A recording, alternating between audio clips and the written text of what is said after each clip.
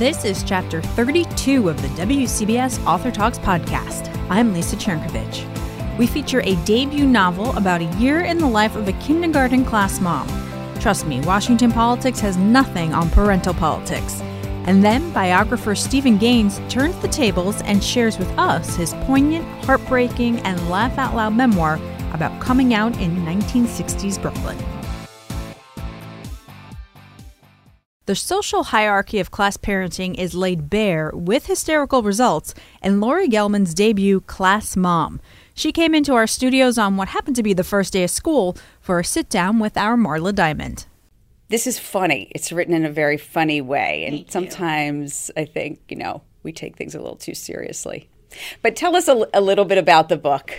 Well, it's loosely based on the fact that I was a class mom for 5 soul-sucking years. And I wanted it to be sort of a take on that job that sort of flips it around, because I'm kind of tired of the class mom always being like the snippy one and the one that just judgmental. And I really don't think that she is. The class mom is the cool mom. She's the one that sort of sets the pace and does all the work, and nobody seems to appreciate her. So my protagonist is Jen Dixon, and she did it once when her kids were young, and now she's had a late in life baby, and she's 47, and her son is starting kindergarten. So she is now the class mom again, and this time she is taking no prisoners.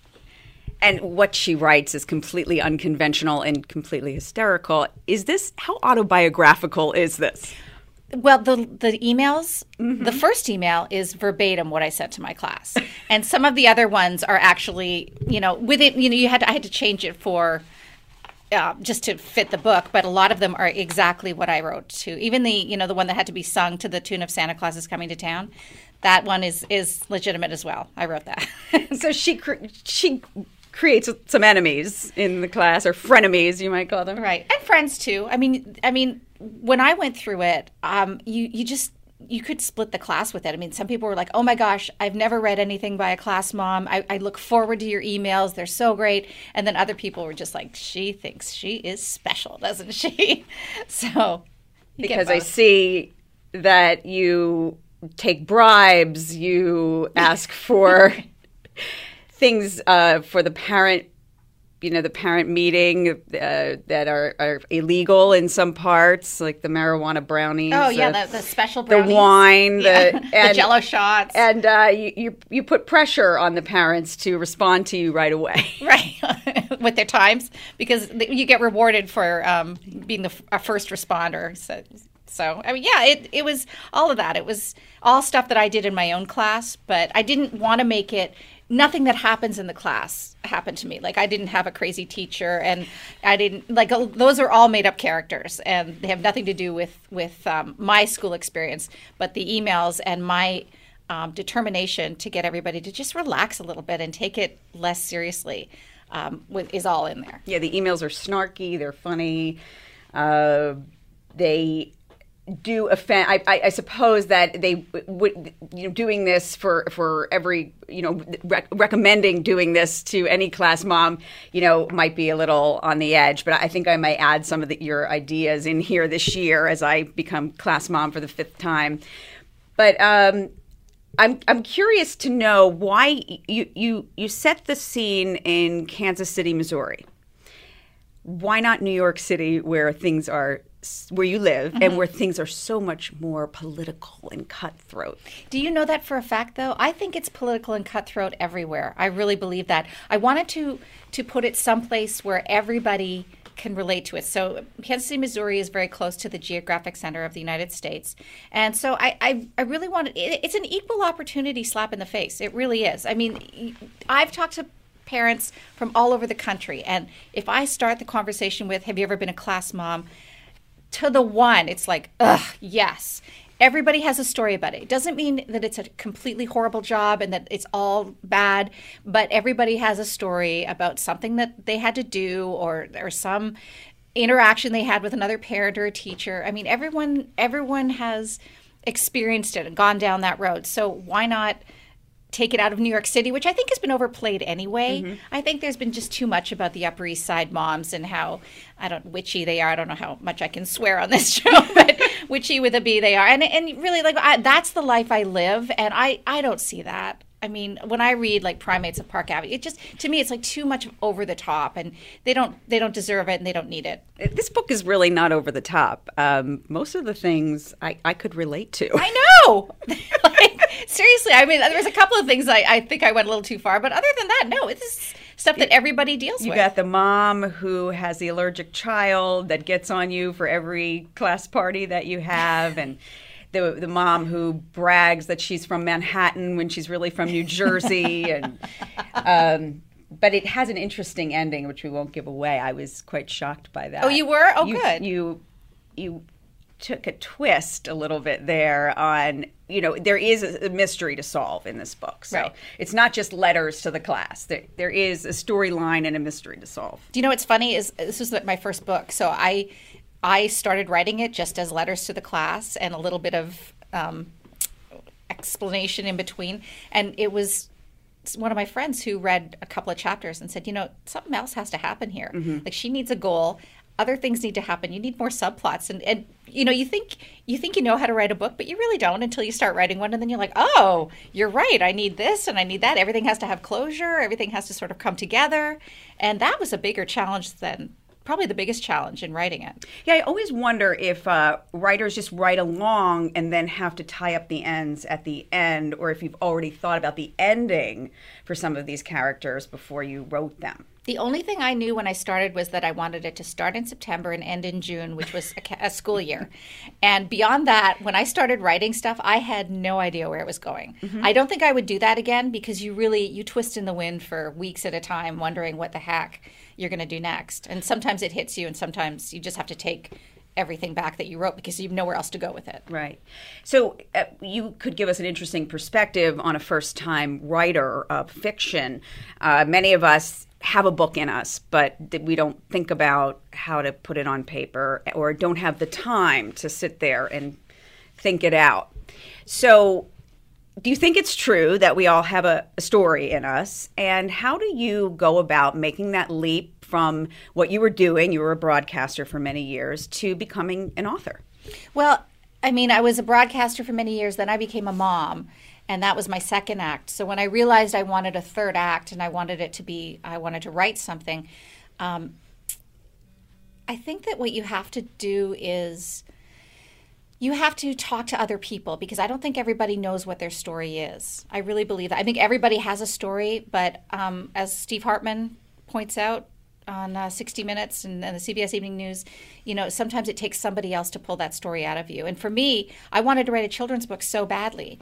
And I wrote one, and I got it rejected 37 times. It was brutal. And I was with my book agent, and I was complaining that I couldn't believe it. This was such a great story, this great kids book, and there's so much crap out there. And then my phone buzzed, and I was something about my class mom duties. I was a class mom that year, and I started just riffing about this. Oh my God, and like expletive, and these parents and driving nuts. And he was crying, laughing, and he said, "That's your book," and I'm like, "That's my book? Are you kidding me?" And you know what? He was right. Uh-huh. I didn't see it. I would never have written this book, but he said, "That's like, you should hear yourself talk about this." Right. So I think everybody can sit down an hour a day in front of a computer and just vomit out thoughts. I think that is the way to start. Oh. You don't have to have an outline and a vision. Mm-hmm. You just have to start finding your voice. And the way I found my voice was being class mom and writing the emails, but also I blogged for a couple of years, which nobody read, but it's okay because I did it for myself, and I sort of I developed a writing style and a personality doing that. And you were disciplined enough to sit there and do this every day. You have to. Well, take time out of your busy day. Right. I didn't have a busy day. That's the point. My kids are off at school all day, and But you do have to treat it like a job. Like, you have to take at least, I say 2 hours, but if you really are super busy, take an hour, sit down, and whether you write 5 words or 500, it doesn't matter. Just get it out there. Whatever it is you're thinking of, whatever story you want to tell, treat it like a job. Mm-hmm. Like, you have to be there for this time to this time every day. Right. And get off the Wi-Fi. Do not get suckered into, looking at your email or anything else. Just stay away. Right. And you talk about writing several drafts of the book and kind of cringing when people read it, and then you'd have to do a rewrite. But I guess something like this needs a lot of eyes before it actually goes to print. I think that really helps. First of all, you get your friends or people that you trust, really close friends or people who love to read, will give you some good feedback along the way. Ultimately, you have to, give a package to somebody. And the rewriting, the magic is in the rewriting. It really is. Mm-hmm. It's having somebody else's perspective. Like, I handed this book in, and it was a perfect circle of love. I thought this was like perfect. And I gave it to Macmillan, Henry Holt, and they said, we love it, but you need to add one more plot line. And when you think about it, like, this is a perfect circle, and they want you to jam like a triangle into it. It's like, are you kidding me? That was the hardest thing I've ever done. But I think I did it well, because people always ask me what the added-on plot line was. What was it? You want me to tell you?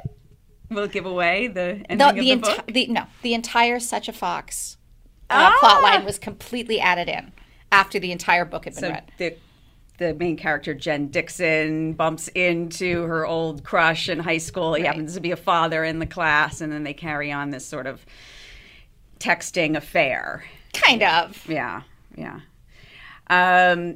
It's real, it's real. And did you have to do research? I mean, the only research you had it all in your head. It was all in my crazy, crazy head, except, the internet is amazing, because I placed it in Kansas City, Missouri, which I've never been there. But you can Google anything, and you can Google the name of the person who owns the restaurant, so that you can even add that in if you want, and what's on the menu, and where it is exactly, and what's it beside, in case like they have to go to the gas station after dinner. You know where you're going. It's an amazing thing, and I came to love Kansas City, Missouri, and I can't wait to go visit it, because I think it sounds like such a cool town. Yeah. I'd like to go to this school where Jen Dixon is. Because she's a real ball of fire. Yeah. And I also, reading the afterword in this, where you thank people, you thank comedian Carolyn Ray, who is hysterical. Yes. She was one of your proofreaders? She was. She's a very good friend. She lives, a block and a half away from me, and we exercise together. And she gave me, as I said, the best line in the book, what I think is the best line in the book. What was it? Because you say, I'll leave it to you to figure that out. There were so many laugh out loud lines, and I'm like, what is it? Oh my gosh, it's why oh why is it that the allergy mom is always herself a nut?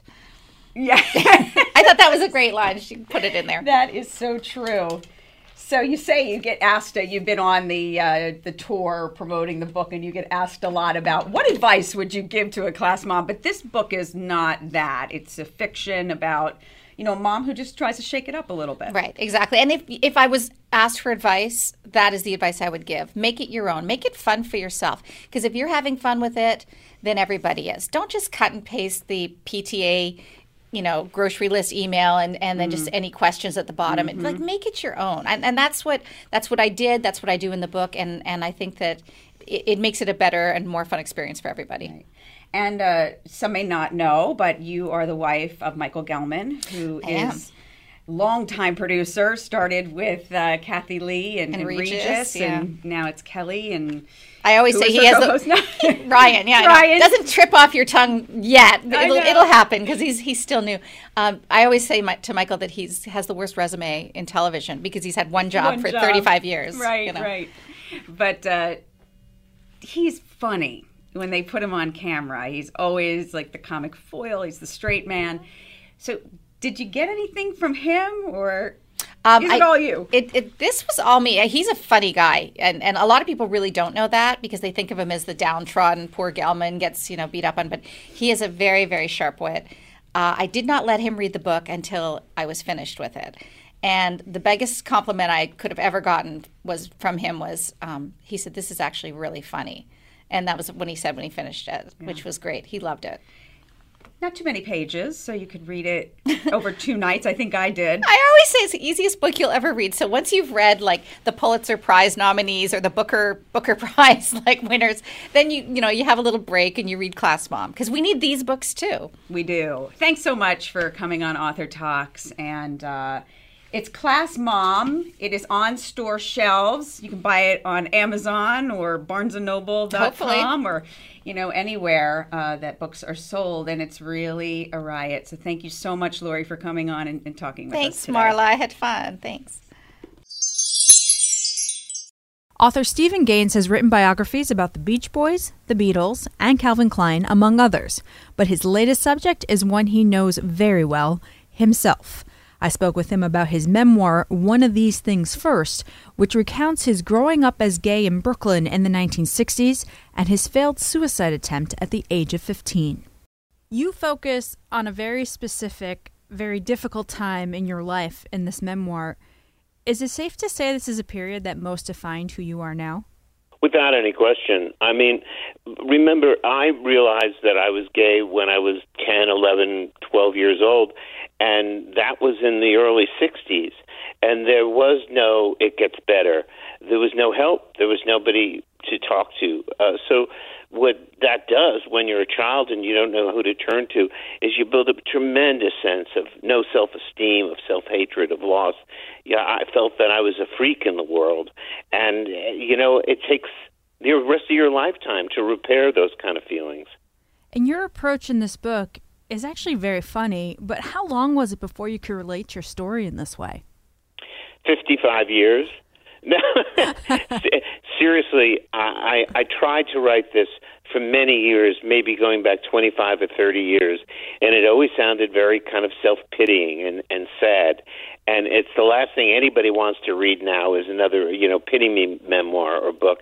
And then I think in general I'm pretty funny and I have a good sense of humor, so I decided to write it that way as a funny book. Of course, there are moments when it's not funny at all. But the thing that everybody says about the book most of all is how hysterical it is. And I think some of the funniest moments come when you're at the Payne Whitney Clinic. For people who don't know what that place is, can you tell us a little bit more? Sure. Well, when I signed myself in, I went voluntarily, basically, to Payne Whitney in 1962. I was only 15 years old. And it was the most exclusive psychiatric clinic in America. Marilyn Monroe had been there, a lot of very, very famous people. It was very expensive. There was no such thing as health insurance at the time, or if there was health insurance, our family certainly didn't know about it. And they used to call it the Harvard of psychiatric clinics. And the reason why I went there, by the way, because, when I was a little boy, like very many gay children do, I made a suicide attempt, and gay children are still doing that, but it was much more prevalent back in the 60s when there was nobody to turn to. And when I did that, they were going to put me into a state hospital. And if that had happened, if I had been put into Creedmoor, I wouldn't be here now talking on the telephone. But one night before I was going into Creedmoor, I saw a news clip of Marilyn Monroe leaving Payne Whitney. And since I was a young gay boy, I thought, wow, Marilyn Monroe, I want to go where she went. So I talked my grandfather into shelling out the money to pay for me in Payne Whitney, and I found myself in an incredible environment. It was like a wonderful old dowdy hotel with a lot of very successful rich people who kind of took me under their wing. And I had a great time. I wanted to stay longer. And you struck up a great friendship with Richard Halliday. Tell us a little bit more about that. That was such an important thing. That was such a great stroke of luck. Richard Halliday was a Broadway producer, and he had produced South Pacific, The Sound of Music, Peter Pan. He was a great Broadway producer, and he was married to Mary Martin, who starred in all of those Broadway shows.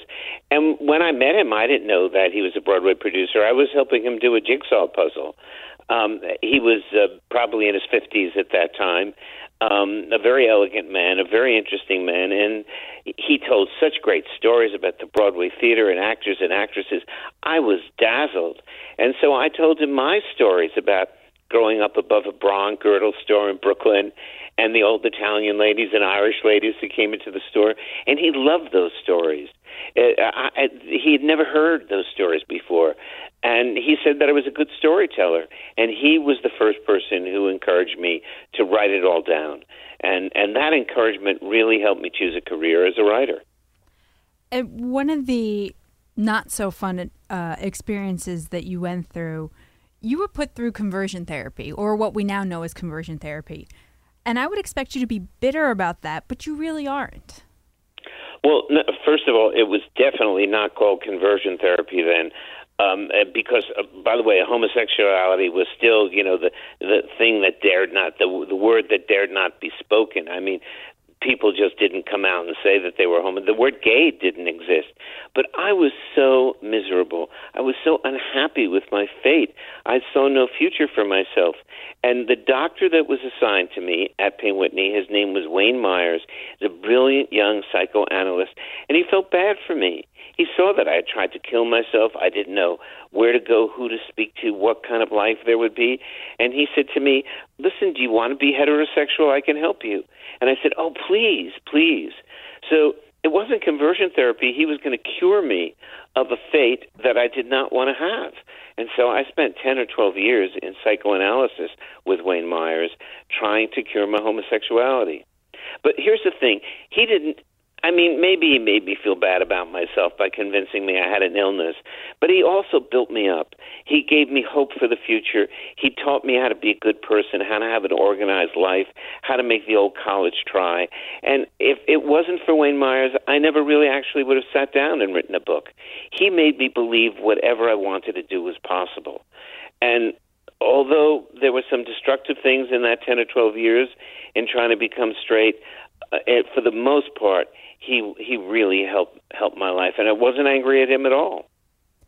You talk about some of the bad things, and you also in the book, you touch briefly on your experiences with bullies, and that's something that really hasn't changed for kids who are either gay or perceived differently by their peers. Do you think it's tougher now because of the prevalence of social media? Well, I think that gives people an extra opportunity to bully, but I do also think that bullying has finally been recognized as something that happens all the time to kids at school. And I think so. It might be more difficult because of social media, but I think that there's a great awareness of it. However, kids still tried to kill themselves because of bullying. The interesting thing about my bullying, I think, was I was bullied by two adults. They owned the luncheonette on the corner of where I lived. There were two guys. They could see I was a little bit effeminate, and I was 11 or 12, and they started making jokes about me. And they were adults. It stunned me. I admired those two guys that owned the candy store, the luncheonette. I didn't know any better. So it was really disheartening when they made fairy jokes. And by the way, the word gay, as I said before, the word gay didn't exist. I was ugly things. I was a homo and a faggot. And so it was very, very hard for me to be bullied. And my grandmother heard them bullying me once, and she didn't say anything. She swore she'd never go back into the candy store. But, that's the best they could, especially when you have a child who's being bullied about homosexuality. It's not something you really want to get into as an adult. And also very tough considering the traditional family that you were coming from. Yes, well, I grew up above a bra and girdle store. And if there's anything that's going to make you gay, it's growing up on top of a bra and girdle store. I've got to tell you something. I grew up behind a rack of dresses, basically, and I heard all the mysteries of female plumbing and all the strange things that you don't want a child to hear. So, yes, the environment that I grew up in made it even more difficult, but very funny, too.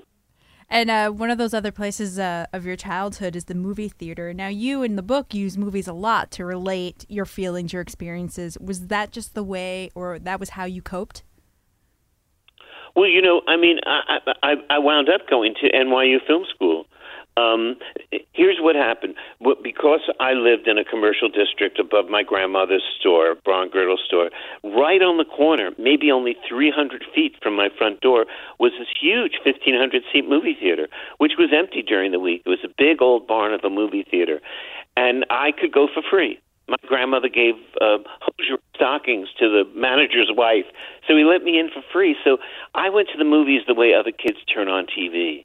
I went to movies every day. I saw some pictures 2 or 3 or 4 times, and movies really began to inform my life in a substantial way. And I'm sure that's why I eventually went to NYU Film School. So you mentioned it took 55 years to finally put this all down in writing. Why share it? Why share your story with the world now? Well, that's a good question. I get, since I've written a lot of biographies, I did the Beatles, the Beach Boys, Alice Cooper, Halston, Calvin Klein. I get phone calls now from a lot of people saying to me, I want to write a memoir. And I always say, well, why do you want to write a memoir? And they say, I want to be remembered. I want to tell my story. And I think that that's really a common thread in baby boomers especially. And now that there's self-publishing and there's the Internet, we can all tell our stories, and I think we all have a story to tell. I think what makes these stories important is not how strange your story is, but the commonality that we find in all of our lives and what we did to overcome it. And so I thought it was important to get this story out there. And I'll tell you, of all the books I've written, all the huge bestsellers, this book is my favorite and the most important. I can imagine that it would be. It's quite the story to tell and to read, too. I mean, you go through all the emotions reading it. And also, when I was reading that part where you're 15 and you're calling the clinic and then you're calling your doctor saying, I'm not going, I had to think you had some chutzpah. Yes, I think, that's a very important, they say when you're writing screenplays that character is action. In other words, when the first time I really take action to take control of my life and to help save my own life was when I refused to go to Creedmoor, or I refused to go to the mental hospital. I chose another hospital. And as you read the book, the more times that I make a decision about what I want and what I need, is the more I'm able to help myself. So I think that's a very important thing. I think character is action, and I'm glad I made those choices, even though it made a lot of people angry. Well, Stephen, thank you for taking the time today to tell us your story. My pleasure. Thank you for inviting me. Just a note, September is National Suicide Prevention Awareness Month. If you're struggling, there is help. Call 800-273-TALK or text the word HELLO to 741-741.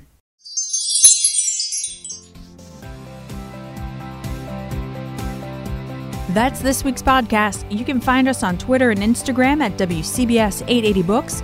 And if you want to send us more than 140 characters, our email is books@WCBS880.com.